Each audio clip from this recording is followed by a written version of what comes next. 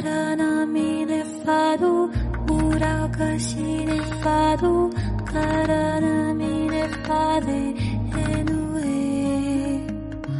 Karanami ne fado, Eminaki ne fado, Lamanaki ramone enue.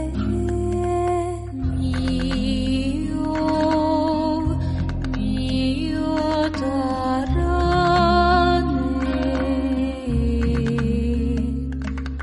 Mio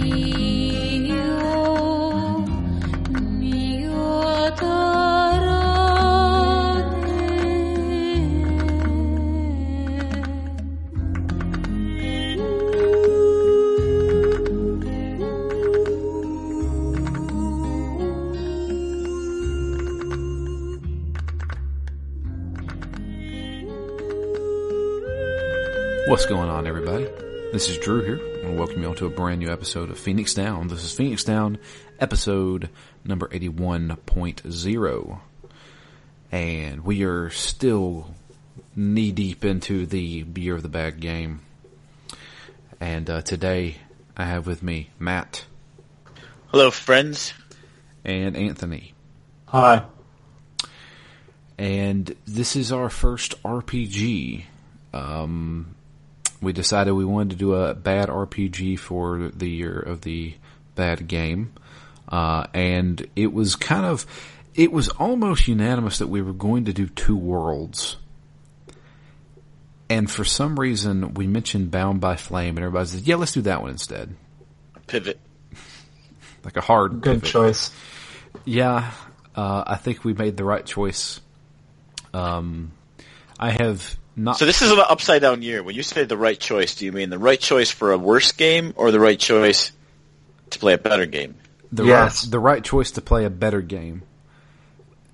Perhaps we're doing a disservice to the Year of the Bad game, but I don't care. I can only wade through so much crap before It is piling up. It's piling up fast. But yeah, Two Worlds, I've seen that game played. I've never played it. I've seen that game played, and I've also watched a speed run of that game, which is like 3 minutes. Yeah. I actually have a little trouble playing that game. It's one of my rare physical PC games. Oh, wow. But my DVD drive on my computer has not opened in about 3 years, so I don't know if it does open anymore. Yeah. So, dodge that bullet. We're playing Bound by Flame. Excuse me, I can't talk today for some reason. But yeah, developed by Spiders.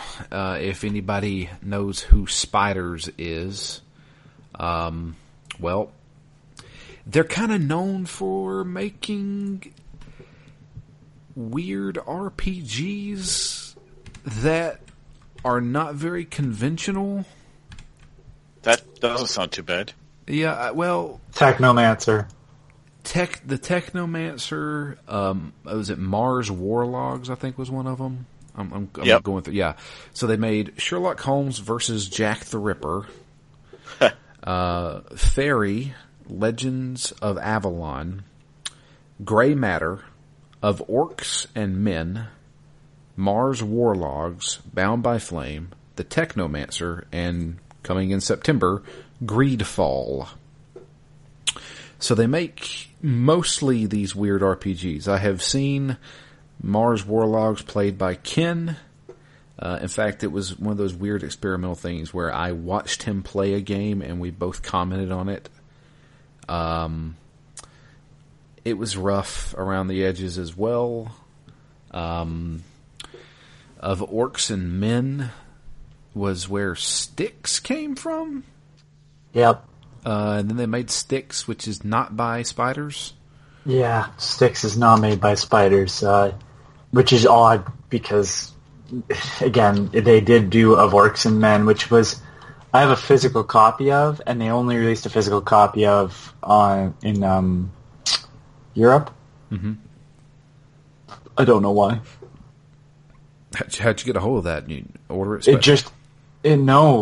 was in a game store and they had a copy and because it's a Blu-ray disc, it can work in a North American PS3. Gotcha. So, Okay. as long as I'm using HDMI out, I should say, but why wouldn't I? Sure. Yeah. So, Of Orcs and Men is made by Cyanide and Spiders, Okay. and apparently Cyanide continued on with Styx, while Spiders did not have Gotcha. any involvement. Okay. So, Spiders is a French company. And in 2014, they released Bound by Flame for the Xbox 360, PlayStation 3, and the PlayStation 4, along with the PC. I remember this being probably one of the first early RPGs for the PlayStation 4, which was kind of why I was interested in it. I'm just going ahead and going into my history with it. I never played it. I know Ken played it and said he actually enjoyed it. He said it was rough around the edges. And he reviewed it.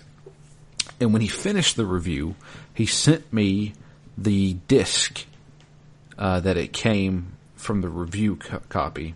So I have a disc, which much like the famous silver jobs that we call them, it is a standard blank disc with a cover that just says Bound by Flame on it. And that's what I'm playing. I had never put it in my system, but finally booted it up after, going on 5 years now. That's crazy. Yeah. Matt, what about you? I have very little history with the game. I've been aware of it, I guess, since it came out because kind of looked interesting, kind of looked like The Witcher. It's got a big old demon on the front. So kind of interested, but, it being a PS3, PS4 game, I figured maybe it wasn't going to be the best PS4 game, but I never really came that close to playing it either. It just kind of, I knew it existed. I figured maybe someday I'd get to it. It's the kind of game that was on sale, it feels like, every other week for years. So I did eventually pick it up. I think eventually it did go on PlayStation Plus for PlayStation 3, I think. If I'm not mistaken, I think it went free on PlayStation Plus at one time. Yeah, I may have it on the PS3 then as well. But I'm actually playing the PS4 version, which I picked up in some sale in the last couple of years. On disc or? Digitally. Digitally? Okay. Yep. I have never played it, never booted it up until a couple of weeks ago. Gotcha. And Anthony, what about you? You said this game, there's been rumblings about this one because they are like swearing and stuff in it. I think you were the one that kept bringing it up. So I was standing inside a used game store and I had two worlds and Cursed Crusade, which is not this game, of course, but all I remembered was there was cursing in it, and the Cursed Crusade sounds like a more apt title because Bound by Flame, Cursed Crusade is a co-op game, so like having Bound in the name made more sense to me. But so I emailed the crew and was like, "What game was it that has the cursing?" And I think Ken was even like, I think you mean Bound by Flame, not Cursed Crusade. I'm like, okay. And then I was just like, are we doing this for Phoenix Down? And then I was like, yeah, I prefer that over Two Worlds. Everybody was like, yeah, we prefer that over Two Worlds, so I picked it up. That's literally my my history with it. And I'm playing the 360 version on Xbox One. Because for some reason this is backwards compatible. I don't know why. Matt Hazard's backwards compatible. Matt Hazard has more clout, I would say. I've heard more about Matt Hazard than I have ever heard of Bound by Flame. Yeah, Bound by Flame does kind of feel like the game that was immediately forgotten as soon as it came out. Yeah, overshadowed, if nothing else, by honestly better RPGs. That's literally Spider's career. Yeah, I mean, Technomancer came out. I remember people going, "This is kind of janky," and then no one has talked about the Technomancer since. I think it also went on Games with Gold or... yeah, I think it's Games with Gold. The Technomancer went free. Mars Warlogs, I think, is probably their most well-known one. But even that, Like, the Sherlock Holmes game was... Oh, they only did the port for Xbox 360.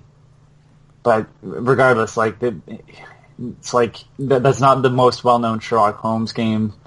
Of Orcs and Men is barely known. Styx is a more well-known franchise. Greedfall is an upcoming game, but, like, it's just...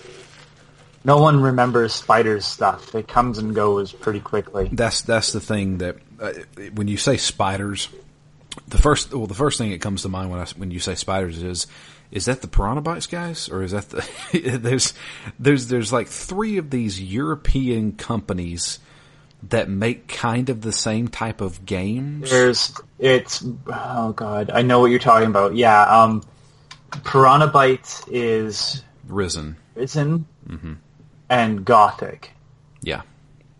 It's a little unfortunate when you say it that way, too, because I haven't played really any of these games. I played a little bit of Fairy, a little bit of Styx, so tangentially, of Orcs and Men. I would love to play Mars Warlogs. Haven't played Technomancer, but would like to.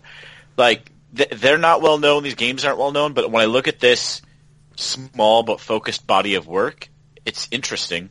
Yeah, that's usually... I kind of like their... I like their style, if nothing else. Yeah, that's usually what ends up happening. A Spiders game will come out for about a week. People will be like, "Hey, this game came out, and it's kind of weird and interesting," and then that's all you ever hear about it. You won't hear it again for years. It's the problem when you've got like 47 blockbusters a year. They kind of take up so much mind space that there's not a lot of time for this type of game. Yeah. Yeah, it also doesn't help that. Like, so the people that did Two Worlds is Reality Pump, which is less known. I think they're more known by Topware.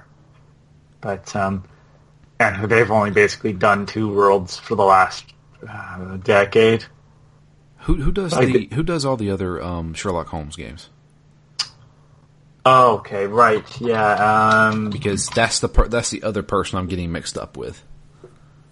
Yeah, Frogwares, right. Yeah, I get Frogwares, Spiders, and Piranha Bytes mixed up all the time. And Frogwares, yeah, because Frogwares is the one that did the Sinking City and Mag Runner.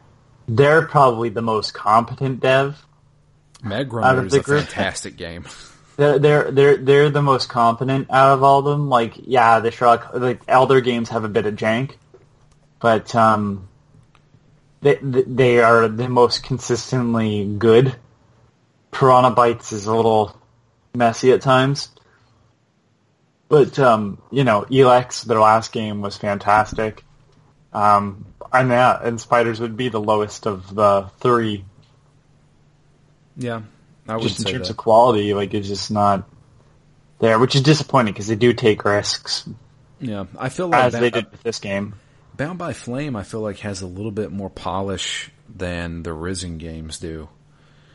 Oh, absolutely. But I always argue that the Risen games were pushed to console as like the big RPG, but they are not optimized for consoles. Yeah. Like I've always said that I am a sucker for the Risen games. I always have been. They're like my I guess shameful guilty pleasure. Guilty pleasure. There you go. I almost suggested Risen 2 for this. Risen 2 is my favorite. I know, but it's a janky mess. It is a janky mess. It really is. Do you want to tell me that fighting crabs on the shoreline was good in any way? No, none of it is good. Were they giant enemy crabs? It's not even that funny. It's literally just like decent sized crabs. The combat's bad. Yeah. They're not giant enemy crabs, they're decently sized crabs. Yeah, they're like king crab size. Like, these are big crabs, but like nothing out there, like, like they're still smaller than a person. Yeah. It's clearly made for a PC, and that they ported them to consoles, and they really didn't do any optimization to how the character feels. So your character just sort of floats over environment. Yeah. Best way I can describe it. Kind of like when you go to third person in the Bethesda games. Yeah, Common Affliction. But like, their last game, Elex, is, other than having a really bad difficulty curve, is a fantastic game. Yeah, it's another game that as soon as I saw it, I'm like, I want to play this game. That game is uniquely interesting, and I can't say that about many RPGs. Even ones that try something a little different, like Bound by Flame. That game is a post-apocalyptic RPG where you can choose to be a knight or a cyber soldier type of thing. Yeah. So, like, a knight with magic or laser guns and stuff. Yeah. Matt, you sound like you would dig Elix, but you would also dig the Technomancer. Yep. I mean, The Technomancer sounds like it would be right up your alley. yeah, I think so. And I've said before that I have a soft spot for these types of games that are ambitious but janky. I want something interesting. I put a lot more value on them trying to do something interesting and failing a bit, especially if it's not game-breakingly failing, you know. Me too. I agree with that. I also want to add that The Witcher, the first game, is a notoriously jank title. Oh, yes. Yeah. Yes, we Yes, it played is. through the entirety of it. Oh, you played through the first one? Oh, yes. Suffer through it. I am So, so sorry for That's both what. you So gentlemen. what were we doing, Matt? I can't even remember. We were doing like it might have been Metal Gear. We were doing like the year of Metal Gear or something like that, and we saw the trailer for The Witcher 3. And Yeah. we both decided we want to play The Witcher 3, but we want to play the first two games. Let's Not just watch recaps. Yeah, not like, yeah. And so many people told us, hey, you should probably just watch a recap of The Witcher 1 and play The Witcher 2. And we're like, no, we're stupid. We're going to go through the first game. Oh boy. Perhaps those were the seeds for this year. Yeah. The Witcher as good as the story is in that game is hard to play. As a quick aside, have you seen these shots of Henry Cavill as The Witcher? Yes, I have. Holy crap, they look good. I am so excited for that show. Yeah. I was for it when I saw him in that early teaser. So, yeah, Spiders making Bound by Flame. Let's go ahead and get into it. Bound by Flame, you create your own character. Or Do do you you? really? You don't really, because they give you the option to name your character and they completely ignore it. That is the most confusing first 5 minutes of a game. Why give me the choice? Yeah. Had I'll it give been you- like an hour into the game, I would have been like, oh, they must have forgot I named my character.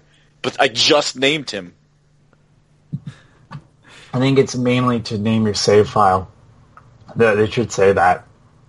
But rather than it name also your character. says my name right there whenever I'm speaking. Oh, does it really? Yeah, Yeah. yet they call I him just- something else. I'm just the default guy. Was like, yeah, sure, that's fine. I have to ask, what did everybody play as? A woman. Oh, man. Teal'c. I'm- Tim Teal'c. I'm the only black guy face. Yeah, Me too. And I chose I'm a these black really woman. sweet dreadlocks. So I find it funny that we all chose to be a person of color. Yeah, rather than- Teal'c's one of my go-tos. Whenever I have the option to make a character, a lot of times it's Teal'c from Stargate. I was just impressed that they had that option, because you don't get that option a lot. Where it doesn't feel like it's out of place, I should say. yeah. Plus, So- I think it was the best face that they had, too. Mine's just a standard woman, and she sounds bored all the time. Yeah, we'll get into that. Voice acting is a little weird. So, we might as well just say Vulcan, even though I named my character Lifty. Vulcan is Vulcan is I'll at least call her Vulcan Fernandez, but Vulcan is a mercenary who works for the Freeborn Blades, who is kind of like a mercenary company who goes to the highest bidder, and they have they have most certainly kind of drilled that into your head, because something happens a little bit later on. And everybody's like, these people are paying us. We can't do this. The Freeborn Blades are one of the last, I guess, mercenary companies out there. And they are hired by the Red Scribes to help protect them as they do a ritual. They're doing this ritual because they're needing help defeating what they call the Dead Walkers. Can I just say the Dead Walkers... Sorry, you describe them and then I'll make my point. All right, so the Dead Walkers are essentially anything that dies is resurrected and now works as kind of like this hive mind evil army that is trying to take over the world, and they also have ice powers. Yeah, they also reside in the north. I wonder what this kind of reminds everybody of. Yeah. So, Anthony, what were you going to say? I think they have a really neat design. So I mean, most of them are just generic sort of skeleton, ghouly looking enemies. Yeah. But specifically, and you see him early on, so like he's the first boss, but early on it's the guy you see, the giant, sort of elephant-looking dude, the horns and I think open chest. Is it called the Juggernaut? The Juggernaut sounds right. Yeah. Like, his design is fantastic. And it's stuff that, I think only people that are that sort of, like, janky RPG would try. You know? Does that make any sense? It's so out there that I can't see a AAA game doing something like that. Okay. So, we're kind of beating around the bush. Matt hinted on it. So, these guys are essentially if you've ever seen Game of Thrones or read it, it's essentially the White Walkers. Yep, and the way that they tell the story I think it's the big opening cutscene, makes them sound exactly like the White Walkers. Yeah. Unknown necromancer comes from the north with his undead army, and everything they touch that dies turns into part of their army. I mean, it's the Night King. I honestly have no idea about Game of Thrones, so yeah. All right then. They are essentially the main villains of Game of Thrones. And I mean, 2014, Game of Thrones was in full swing then. I'm starting to think they may have possibly tried to rip them off. Well, I mean, okay. You say that now that you've said that. Do you recall when Tarantino got big and everybody needed to do a Tarantino-like film? Sure. Are you into movies? Okay, so Boondock Saints was kind of built out of that, but instead of being by a person who is like a film fanatic, Boondock Saints was written by like a bro-y dude. So I find it funny that like once again we have, and it's because you said it, it feels like this game is written by a bro. You know? Yeah. Like that, like we have the sort of like the fantasy nerd who writing this series, which has now is becoming super popular because of a TV show adaptation of it, and then you're saying like I think it might have been taking a few hints from that. Like, yeah, probably, and it does feel like somebody who is like, bro, I have a great story idea. What if we had vagina monsters though? So like it's just it's. And then the fucking shit and all that stuff, you know. I think you might be right, because I wanted to disagree with you up until this point about that, But now that you say, like, oh yeah, this is very much like the Game of Thrones plot. Like, oh, interesting. Yeah, it's definitely a watered down version of Game of Thrones. There's no real, like, spying and backstabbing and stuff like that. It's obviously a centered story. It's more just like the world setting. Yeah, the world setting is basically, the entire, country, or I wouldn't even say country, the entire continent is being devastated by this. The blight is coming, almost like Dragon Age, even. Which also is another clear inspiration. Yeah. So obviously they've got some Dragon Age in here. They've got some Game of Thrones in here. They've got some. In fact, I would go as far as to say it seems like they tried to take a couple cues out of Batman's combat in certain aspects. I do like the combat to be. You mean like the dodging and stuff? Yeah, the instant dodging. So all right, let's table the plot for now because there's a lot to go into. So this is an action RPG. Where, you have two-face buttons, which are they're not even light and heavy attacks. They're like it's like a single target and multi-target attacks. Yeah. And then you have, depending on the stance that you're using. So there's two different types of stances in this game. There's the warrior stance and there's the ranger stance. The warrior stance uses kind of like two-handed weapons, which I guess goes for raw powers. And you block rather than dodge. The ranger stance, you use dual daggers, and you can dodge out of the way of stuff.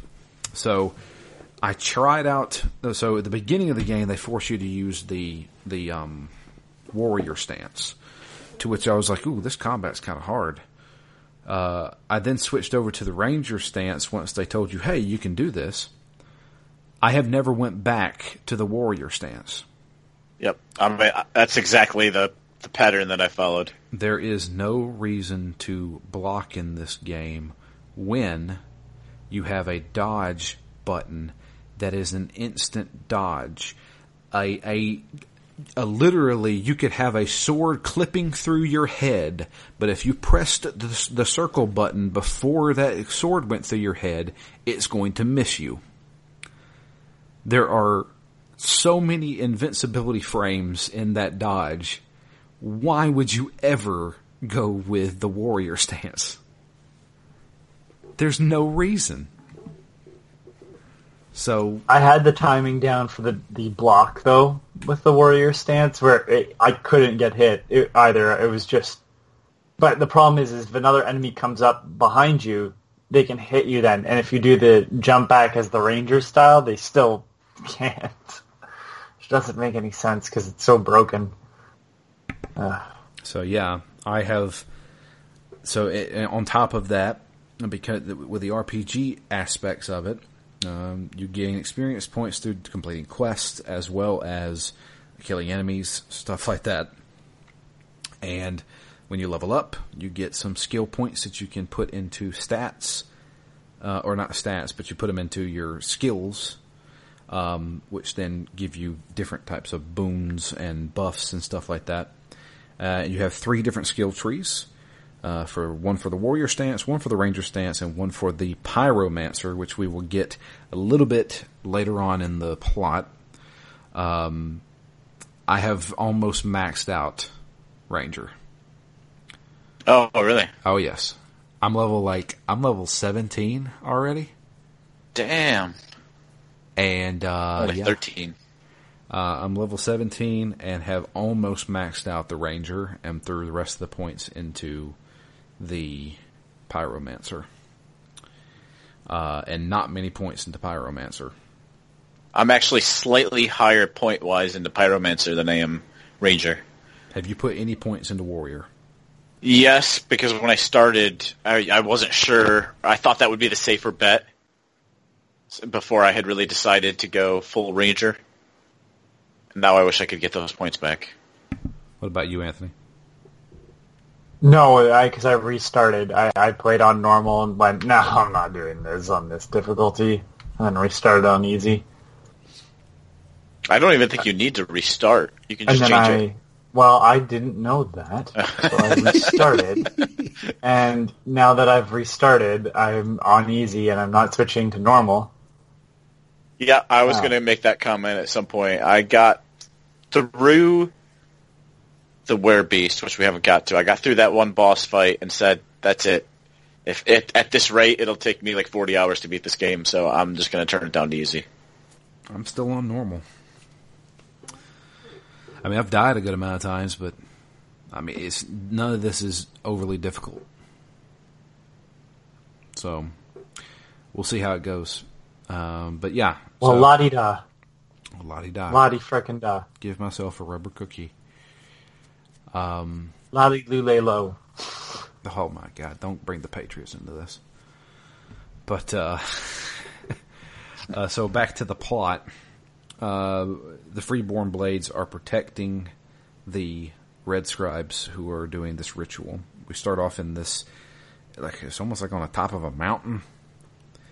And this area is kind of like the tutorial area, obviously. We have abilities like you can shoot crossbow arrows out of your like little wrist arm crossbow. I never have since.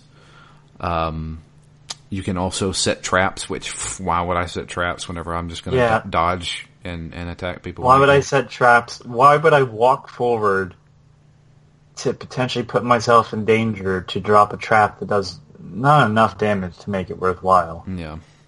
Do you want to upgrade your traps to make them more powerful? No, I legitimately want you to give me the points that I'd have to put into this, and you just get rid of this and give me some more skills. Thanks. Yeah.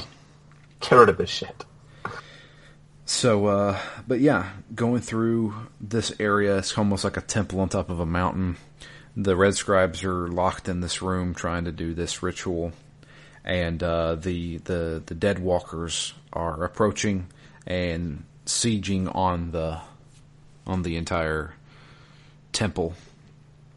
We have to fight them off. We run into multiple people of the company, the captain, Hawk, and was it Wolf? I think is the other one.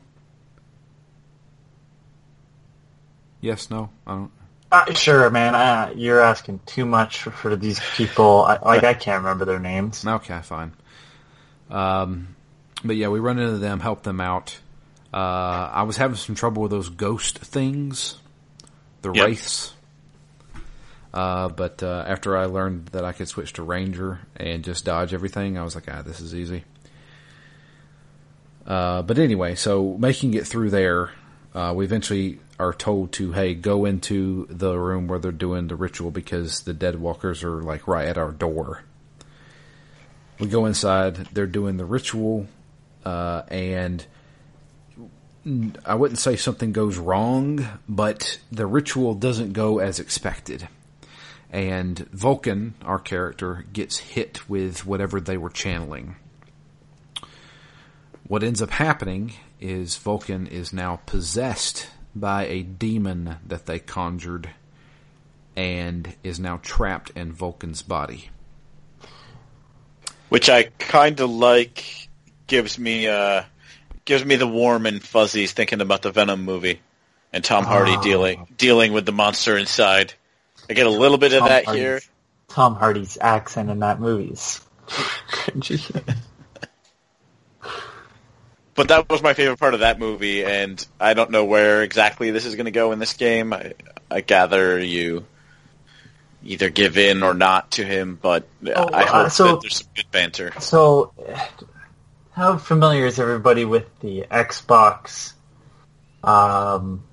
sort of like, you've set your controller down too long, we're going to pop up a bunch of achievement stuff?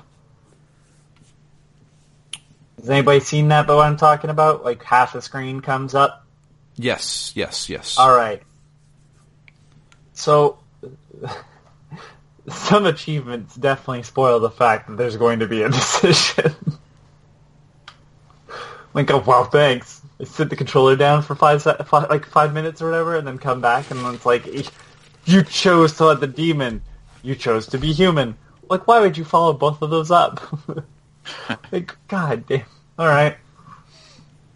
So yeah, now being possessed by this demon, we still have control over our bodies, but the demon can try to influence us. The demon can't control our body completely, but we can gain some of its powers. So I guess because it's from hell, we have fire powers now. So that's what I saw as the explanation for why they absolutely 100% ignore our naming, is that Vulcan is a nickname. Yes. Because of the fire. So, I don't know, it seems like a weak explanation, but alright, something. But Vulcan is named beforehand, too.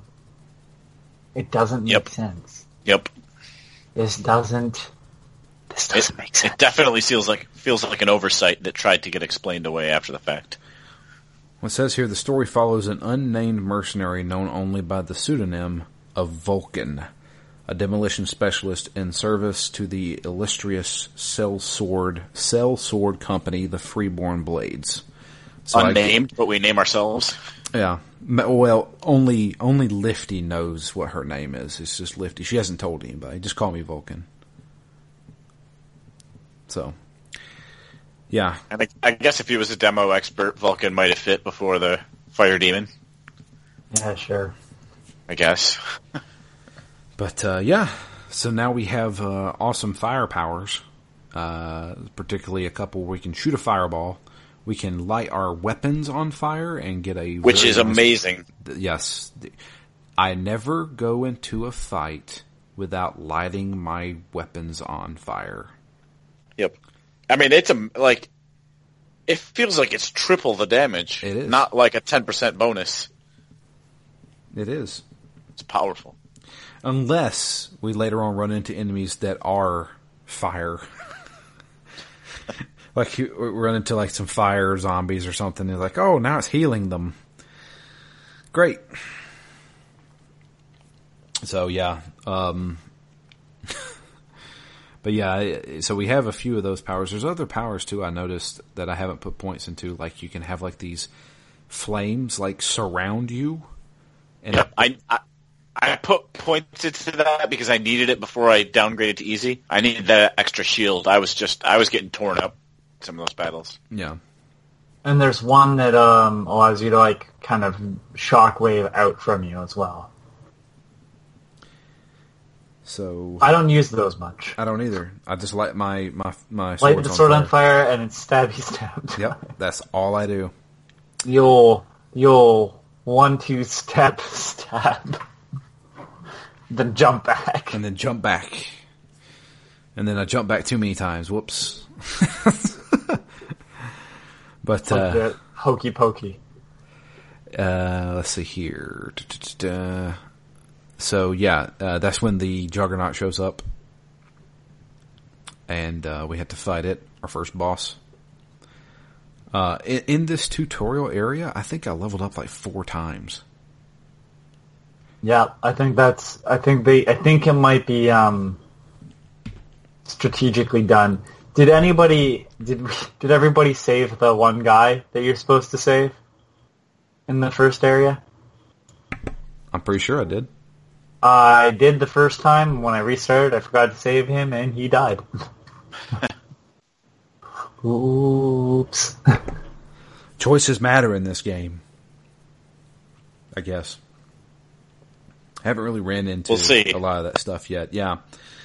So, anyway, after beating the Juggernaut, the Red Scribes are like, oh man, you got some crazy stuff inside of you. And of course the demon is talking to us. He speaks in Old English with, dost thou the forsooth. And thy called me here, thou. Alright. Calm yourself. The way this demon talks, he does not like the fact that he is inside a human being and not able to control this human being. Yep. I didn't take it as that. I took it as I don't like the fact that I'm stuck in your stupid body. I don't want to be here either. Well, yeah. Like, that's how I took it. Not like, oh, I can't control you, so that's not... I took it more as like, I hate this. I don't want to be here either. So you're not happy I'm in your body? Well, guess what? That makes two of us. Thanks. Yeah, that's true. I didn't ask to be fucking summoned and put in you. I'll be left the fuck alone. But, yeah. So, he comes from this place called the World Heart. Which I guess is where the Dead Walkers are trying to get to, because apparently if you kill the World Heart, you kill the world. So there's multiple times throughout this game where the demon is trying to convince Vulcan to do stuff for the sake of the world, but it's always pushed in a way where the demon needs to have more control over the body. Which we'll get into a little bit later on. But after doing the ritual and defeating the Juggernaut, we're now possessed. The Dead Walkers are taking over this temple. We need to escape. We leave and end up in a nearby swamp where we have to go through and hopefully find this forgotten town in the swamp.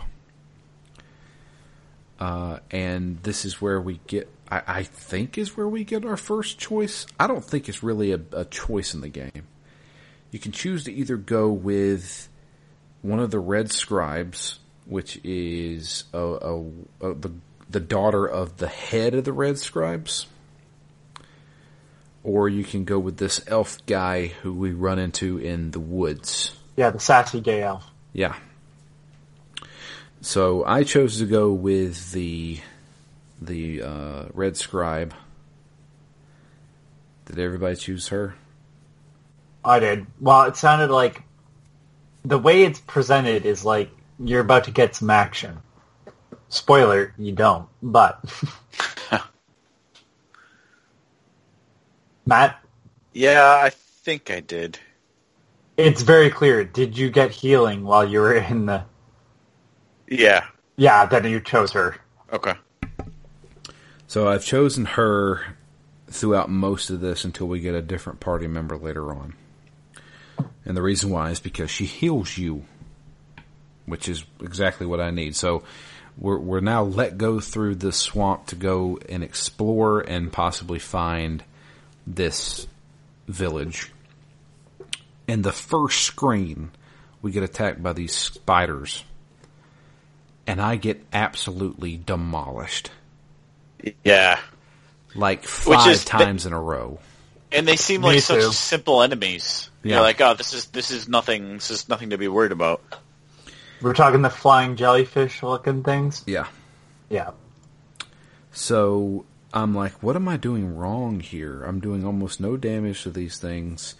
And I'm killing one of them, and I turn around, and my mage friend who's supposed to be healing me is getting killed by 3 of them. And that's when I was like, alright, I'm doing something wrong. So I said, let me try some of these pyromancer powers. First I tried the fireball. I was like, okay, that does a little bit better damage, but still getting beat. I was like, alright, well, let me try setting my swords on fire. I set my swords on fire and absolutely melted those things. Yep. And I said, well, I know what I'm going to be doing for the rest of this game. And I have not went into a fight without lighting my swords on fire first. It's like an instant win.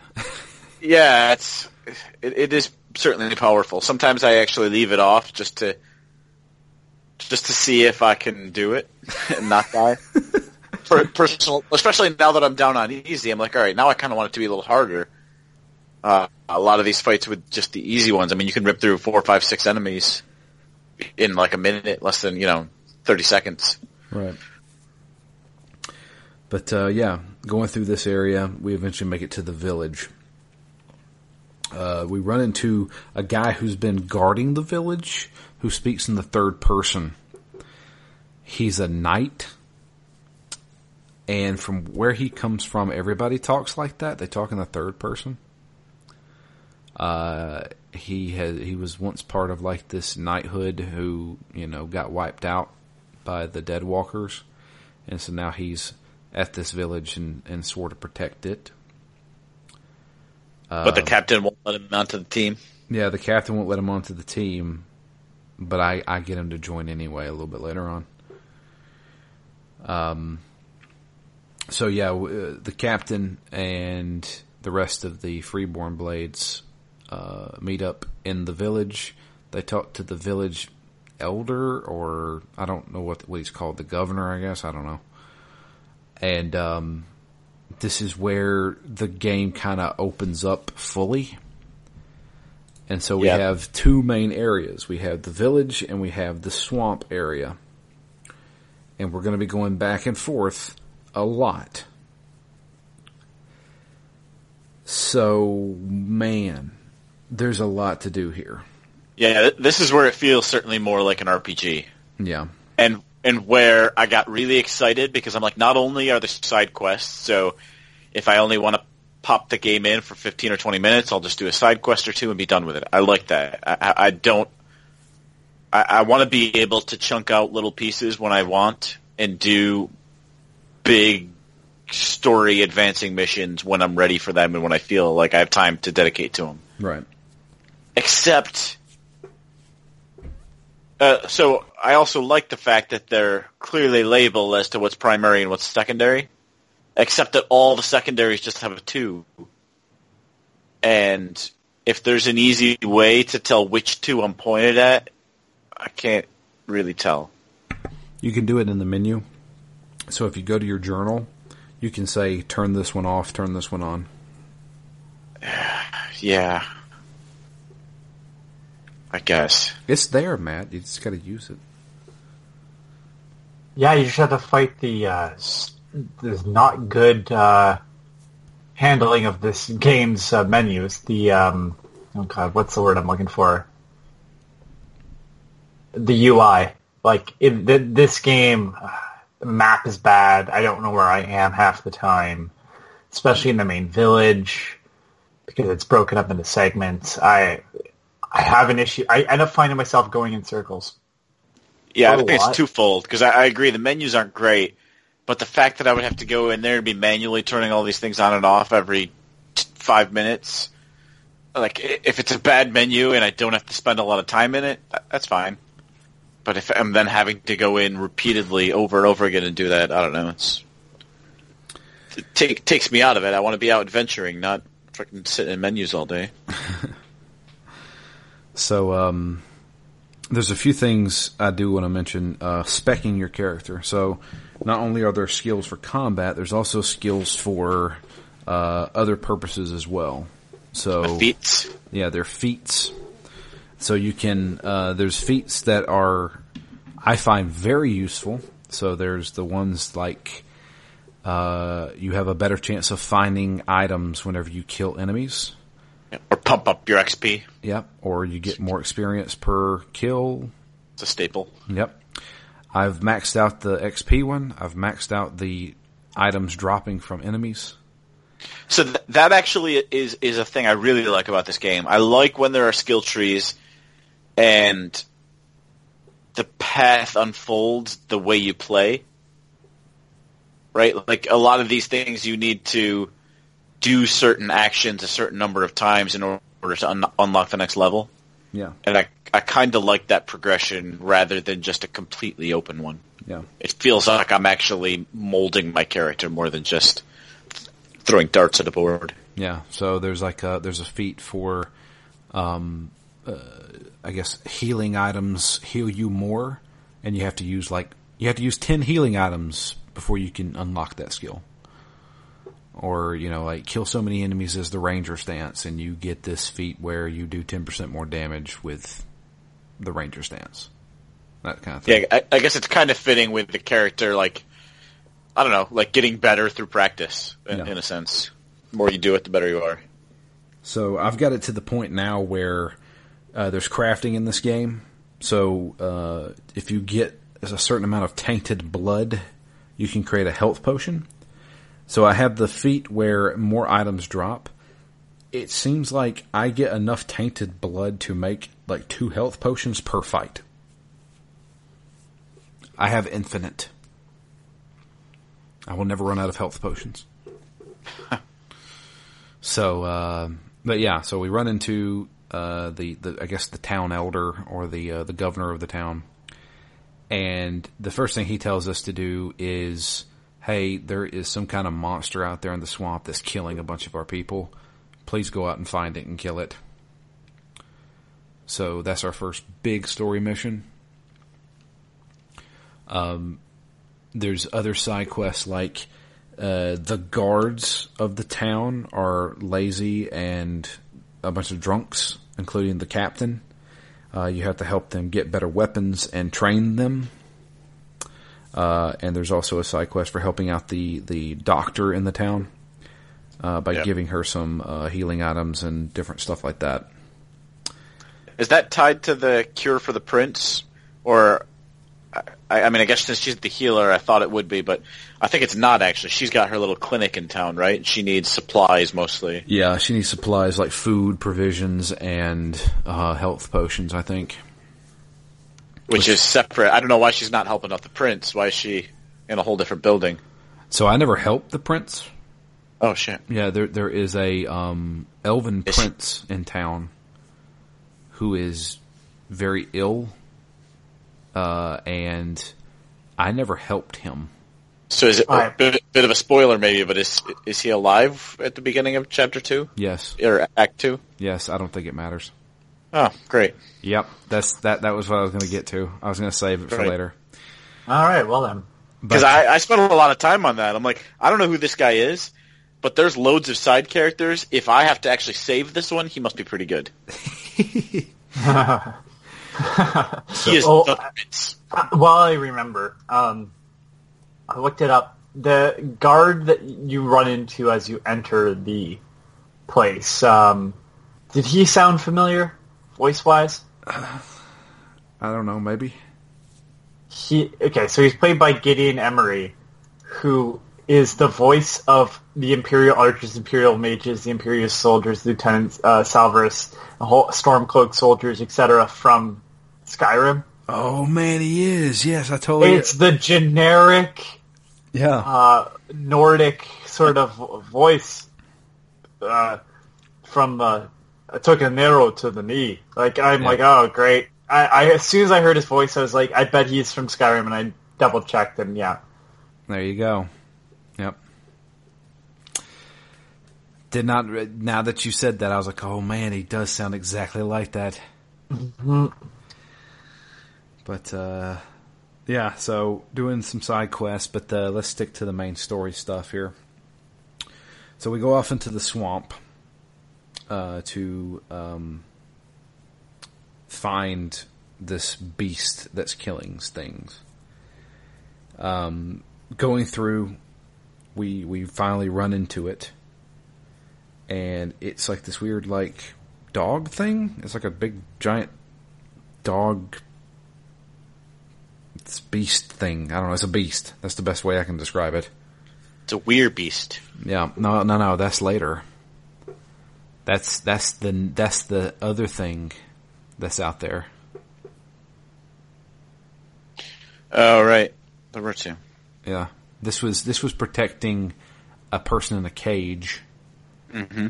So we fight this thing and kill it. We find this woman who is locked up in this weird cage, and she's demanding that we free her. All of a sudden, the father of the Red Scribe that we've been running around with, he shows up. And he's like, no, don't let her out. She's dangerous. I put her there for a reason. And they're like, what? So I'm like, why'd you put somebody in a cage and didn't tell anybody about it? And of course, I'm like, well, I'm letting her out. And I let her out, and the reason why I let her out was because the demon didn't want me to let her out. So I have decided that anything this demon tells me to do in this game, I am doing the exact opposite. So the demon was like, I don't like this woman. She seems conniving. Don't let her out. I'm like, freeing her. I like that use of logic there. Yep.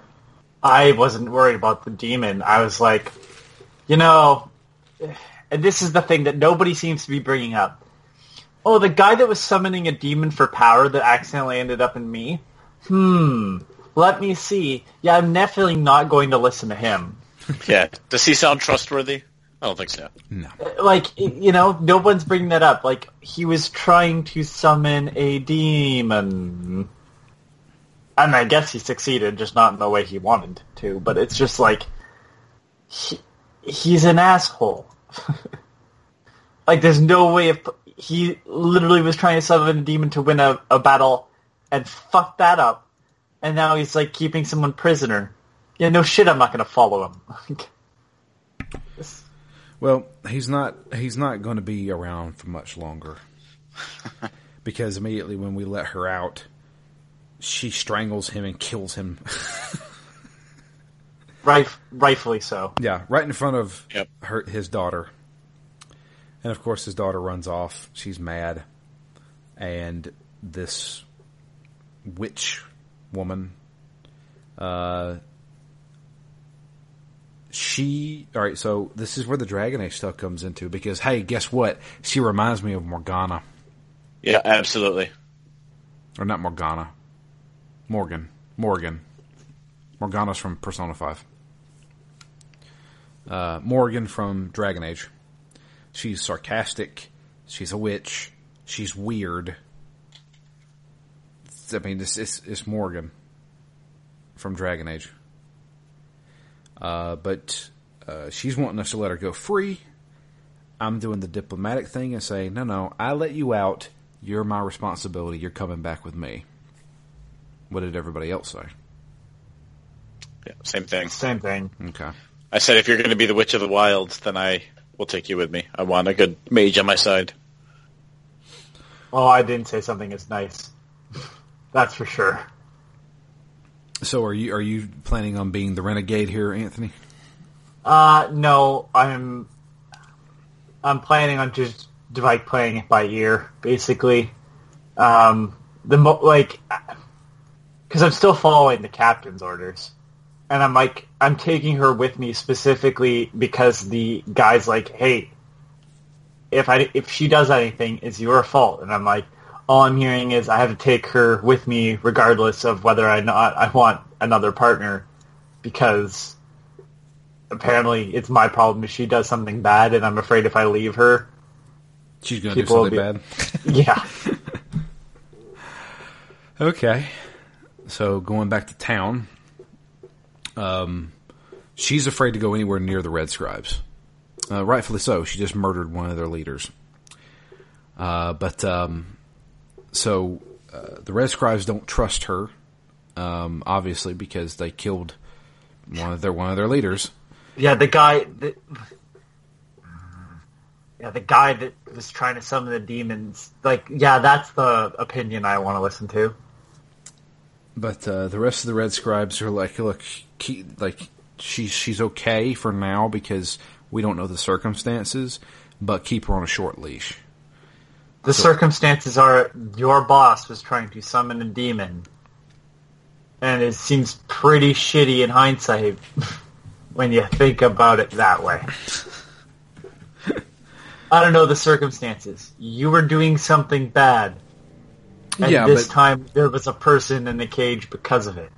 Well, but why was she in that cage? It doesn't matter. It doesn't matter because the guy was trying to summon a demon. Well, maybe she What was she trying to do? Maybe she would like to get a hold of that demon. Oh, well, then I would argue don't summon the demon in the first place. Well, And then you don't have to lock anyone up. what I'm saying is she's on my side for now, but I still have the feeling that toward the end of this game, she's going to betray us. I wonder if they're going to do the Infamous 2 twist. Did anybody play Infamous 2? Oh, yes. Yeah. You know the twist at the end? Where the bad guy you thought was the bad guy turns out to be your ally? Yeah, the person you do all the bad, like, not the anti-hero or whatever stuff, or villain stuff with, ends up having a final good decision Yep. attached. Yeah. I have a feeling she's going to be good at the end and try to put the demon back. So the end justifies the means? Like, I have a feeling she was trying to stop the Red Scribe. From summoning the demon? Yeah. You may be right. We'll see. But, yeah, going back into town, we are then sent to investigate these weird people. So, we've noticed in town that there's these people who are just not responding to anything. They're just kind of sitting there like in a trance. And the doctor of the town says, "Hey, my assistant has ran off and we can't find him. Could you please go find him for us?" And I'm like, "Sure." So I take Morgan with me. And I've kept her in my party the entire time because she has a really cool ability. She has an ability that she can mind control an enemy. And while she's doing it, the enemy doesn't do anything except stand there and lets me stab it to death. And I feel like that is way more helpful than healing.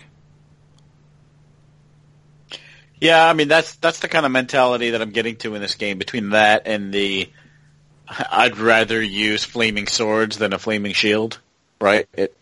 Especially, I guess, now that I've dropped it down to easy. Also, it's a very offense-heavy game for me. Just mowing through people. Yeah. I feel like, and the thing is, I know, Anthony, you haven't got to it yet, but there's a boss a little bit later on. Her mind control works on that boss, and I was thinking, surely that doesn't work on all the bosses, but it does. All right, then. Good to know. Yeah. So, go back into the swamp, and we find the assistant basically being cornered by another beast. This is the one that Anthony... No. I stumble around for 40 minutes. Wondering where the frig I am in this stupid, awful maze of a fucking swamp. Ugh. And then you stumble upon it. Yeah, I literally, stumble upon it, basically. I saw it on my map, but I was like, I wonder what that is. Okay. Sure. And this is the werebeast. This one gave me a little bit of trouble because it got me in a corner. And I can only jump so much in a corner.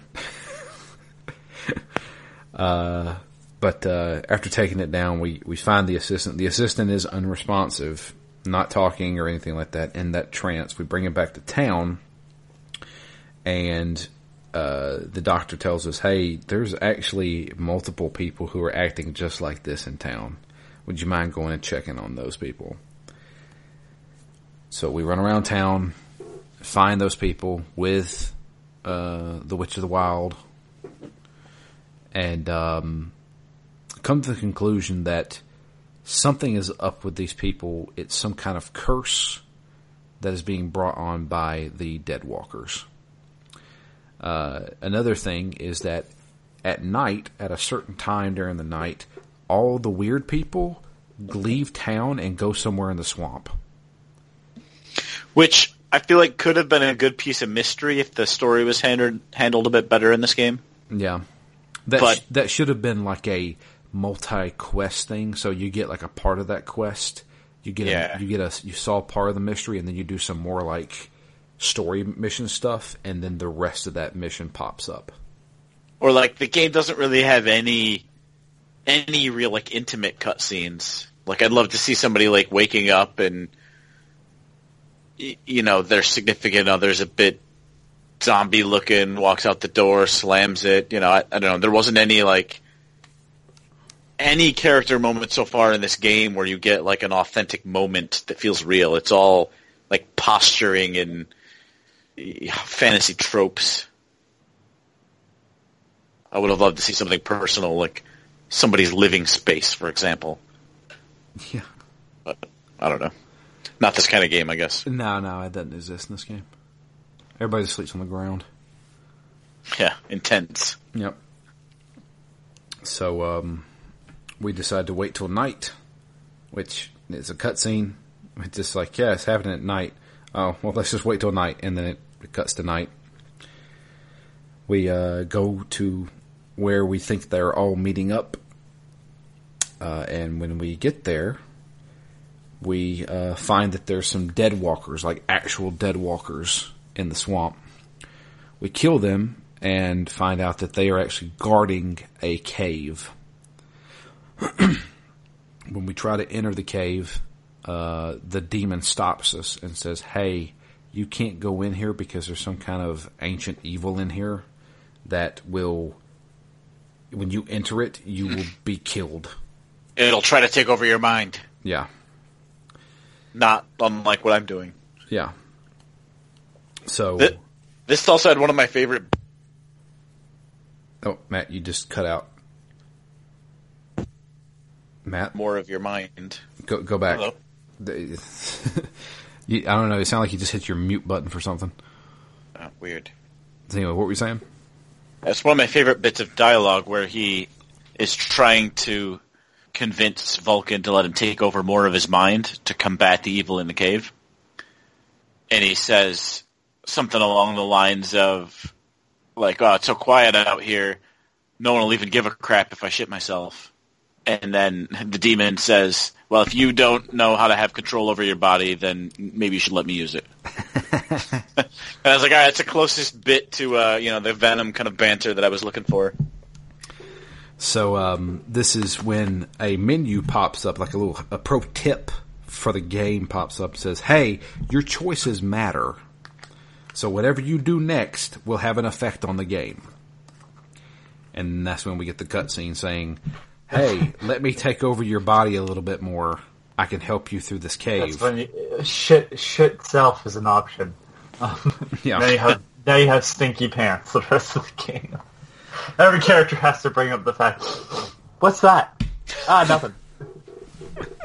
And then it just says, your choices matter at the bottom. Your item. There's an item in Diablo 3 that all it does is you have stinky pants, and if you go into your stats menu, it says you stink, and then if somebody is standing next to you, they get that stat as well. What? Yeah. I can't remember what's the name of the item is. It's pants that you can equip, and it says you stink. That's funny. And then somebody standing next to you stinks now. You mean these pants occasionally? Sorry. It's these pants occasionally make you stink. Is that the description of it? Maybe. Fart pants. I can't remember what they're called, but yeah, there is an item in Diablo 3 that does that. Anyway, so here's our option. We can either let the demon take over a little bit more of our mind, so he can defeat the mind control that's coming out of this cave, or shit our own pants, or we shit our pants and go back to town and go talk to the elven guy who is working on potions to possibly. He's actually working on potions to help ward off that demon in your mind. But they also work on the mind control that's going on in the cave. So, once again, I'm not doing what this demon tells me to do. I went back to town and got the potion and took it and then entered the cave. Matt, what'd you do? I said, need more power. Listen to you. Okay. I'm not going the full demon route, I don't think. I just felt like in this case, yeah, this game got better when I had firepower. A little more can't hurt, right?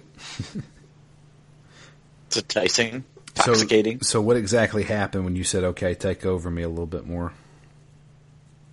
His eyes glowed orange a couple of times. That's it? That's all I saw. Okay. So I took the potion, went into the cave, and this is where we fight the... Oh, man, what is it called? The Tormentor? The Tormentor, yes. I was going to say the Nightmare, but it was the Tormentor.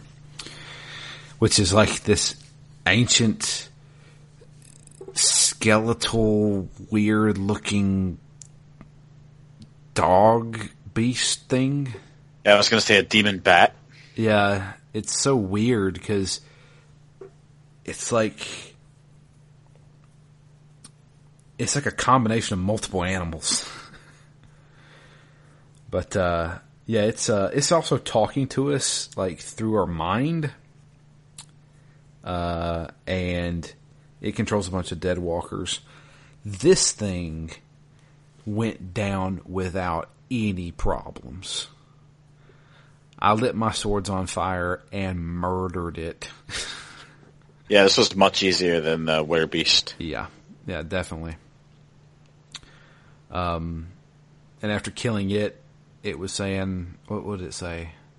It says, "Oh yeah, it right before it dies, it's laying there on the ground, and it communicates to you telepathically, basically saying, they're going to hold me in high regard. I'm going to be resurrected by the dead walkers, and we'll come back for you. There's no winning this battle." And of course, I think my character was like, "Yeah, well, you're dead," and then it's some stupid line. Yeah, and they've made that comment a number of times so far in the game, at least 3 different times, that killing them almost doesn't matter because it's a war of attrition, and even if every person you lose joins their rank, so they're still getting stronger no matter what you do. Yeah. Which I guess is meant to be kind of this oppressive evil, but it doesn't seem to matter that much, especially on easy, because it doesn't matter how many of those simple dead walkers there are. They all go down pretty quick. Yeah. So after doing that, we go back to town, and when we go back to town, we find it has been taken over by the dead walkers. People are getting murdered left and right. It started snowing because winter is coming, and not only that, but the dead walkers have brought with them one of their big bosses, one of the dead walker generals. So when you kill the Tormentor, that's the end of Chapter 2 of Act 1. The Act 3 begins right there, and then Act 3 ends real quick. Or not Act 3, but Chapter 3 ends really quickly. Yeah, it's basically just fight your way through it and beat the general, and that's it. Yep. So this is when I saw the Witch of the Wild's wonderful ability for mind control come into play. So we fight off a bunch of dead walkers, stuff like that. Eventually we make it to the general. The general is this big hulking dude with a giant axe. And he has some crazy attack patterns where he'll just swing and swing and swing. Died a few times here. But my partner in crime over there is mind controlling him. And that is when I go to town. And man, that became one of my favorite new abilities, is to have her do the mind control. This guy is rough because he has that crazy axe that he swings. He also has the ability to freeze you. So you don't get frozen. You get hit by his axe, or he does this really weird charge ability where he has icicles come up out of the ground. And if you get hit by any of that, you're frosted, and you move really slowly. And that's what got me a bunch of times. But the dodging is key here. So yeah. when you're fighting this dude, if you think he's even going to remotely attack, or if he looks like he's charging up something, you just jump out of the way multiple times. You take your time with this guy. You don't try to rush him. Yeah, it's kind of funny when you leap heroically out of the way and then absolutely nothing was happening, but better safe than sorry. True. Very true. But after taking him down, they run the rest of the Deadwalkers out of town.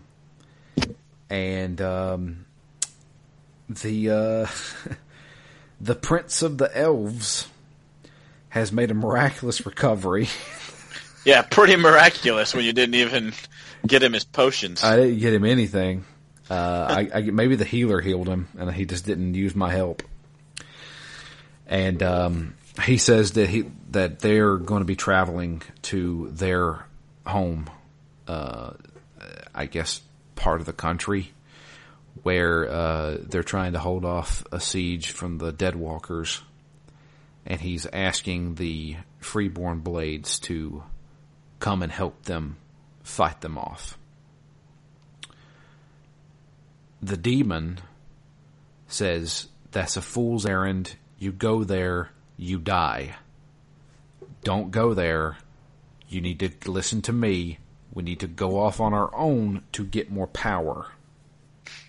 We need to go to the world. What was it called? The world Heart. The World Heart.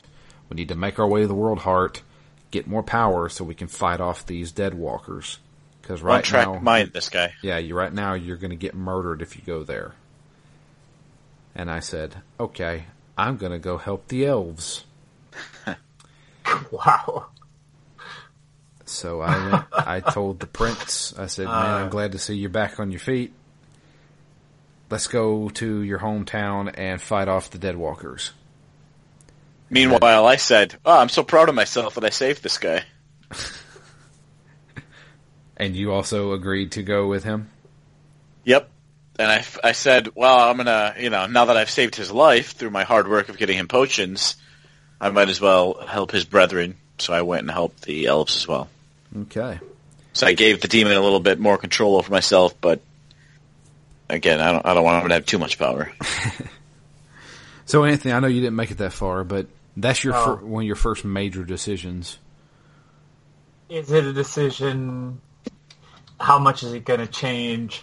I need more power, and I'm sure the response is going to be, all right, go help the elves. Yeah, see, that's the thing. It's like I'm curious of what would actually happen. Is it like a Witcher 2 scenario where if you choose let's put it, okay, so what I'll do is, seeing as how I'm behind, and this might actually work in our favor, I'm going to choose to just give in to the demon every time. Okay. And we'll see how that plays out. Okay, sure. If that's what you want to do. Yeah. Because I'm curious if they're going to pull like a Witcher 2 thing where you go to a different part of the world and only see these certain types of people from now on. Yeah. I'm going to take a wild guess and say no. I'm going to take a wild guess and say no as well, but you never know. I'm going to take a wild guess and say no because that seems like way more work than Spiders is willing to put in. Yes. Not to be a piece of shit, but let's be honest with ourselves here. Yeah. But yeah, that's the end of Act 1, and that is where we both stopped. I want to bring in an email that we got from Dustin. He's playing along with us. The title of this email is, Are Those White Walkers? Yeah, short answer, yes. Let's see here. He says, so I'm halfway through Bloodstained and just getting into Shadowbringers. Then Phoenix Down comes along and tempts me with Bound by Flame. So, of course, I dropped those games to focus on this masterpiece. I'm sorry. My history with the game is that when I bought my launch day PS4, there weren't much games for it in its first year except for Knack. Bound by Flame was one of the first action RPGs to come to the PS4, but after looking at reviews, I passed by it. Then the PS3 version was offered as a PlayStation Plus game, and since I downloaded everything, I was ready to go when you said this would be your next game. Starting the game up, I didn't know what to expect, really. I chose a female character, and the opening scene said it all. Terrible visuals, a laughable voice acting that rivals Shenmue, and wait, are those White Walkers? Is this a Game of Thrones ripoff? The combat is fine if you're going Ranger build, because I don't know why anyone would play Warrior stance. Yep. Yep. The dialogue so far in this game is ridiculous. Curse words every other word makes me feel like I'm playing as Tony in the game. Yeah, I early on in the game, we called somebody a scrotum. Don't be a scrotum. And I was like, wow, what kind of insult is that? That's that old English insult. I don't know, man. I feel like if I got called a scrotum by someone, I'd be shocked. It would shut me up. Yeah. You know, like what that was response, very unexpected. What response do you have to that? And the answer is none. Yeah. It says, the arrogance and cockiness of the character makes her annoying. I'm assuming he's playing as a female? Yeah. Okay. Sorry. It says, I'm liking this game even with all the jank. I'm playing on normal and was dying a few times, and it wasn't till at the end of Act 1 I realized you don't get drops for the sockets in your equipment. You have to manually select them and craft something to place in them. Once crafted, you can't transfer, but you can recycle, so I'd say level up Craftsman perk right away so you don't have to worry about grinding for more rare materials. So I'll just highlight some of my choices. In Act 1, I chose to hide my knowledge of Edwin, which is the Witch of the Wilds. Yeah, me too. And usually listen to what she has to say. I gave in to the demon and entered the cave so I could kill the tormentor in there. Those are about the two biggest decisions in the first act that I remember. I maxed Ranger and added stun mods to my equipment, so it makes bosses a joke in this game. Plus Edwin's spell that makes the monsters just stand there. I can wreck everything now. Playing this game makes me think we should do the Game of Thrones action RPG later this year too. Also, at the end of each game, you guys need to rank them each time. Yep, I've been doing That's that. I've fair. got my running list. Yeah, we'll have to do that more often. Yeah. I know we've done it a couple times, but we haven't done it after everyone, so. Yeah, that's true. At the end of every game, we should say, I like this better than Ibn Battuta. Well, I will say that. I'll say that for every game. I will Except for not. Secret Service. I like this more than Sonic the Hedgehog. Yeah. This game is certifiably better than Sonic the Hedgehog 2006. There you go. That But, is the lowest compliment. Well, to be honest with you, I prefer Ibn Battuta over Sonic 06. Yeah, I don't. do too. Yeah, you're crazy. I'm sorry, you are crazy. At least Ibn Battuta was over quick. Yeah. If I didn't bail on Sonic, I would have been like 14 more hours of me dying repeatedly. Yep. I would say so far this year, the most annoying moments have been those loop-de-loops with Sonic. Trying to hit the speed boost pads on the sidewalls and not like touching left or right just a little bit more and then losing momentum and falling into the lava. That was a nightmare. Yeah. You hit the ramp that takes your character automatically and moves him through the level, but you hit it slightly to the left. What? Yeah, sorry, we can't put you on the ramp now. Your character is going to die. Okay. It's on rails, except it's a rail that takes you into lava. Yeah. Great, thanks. Yep. So. Still liked it better than even Batuta. Crazy. You're crazy. And I thought I liked even Batuta better than Secret Service. So Yeah, no.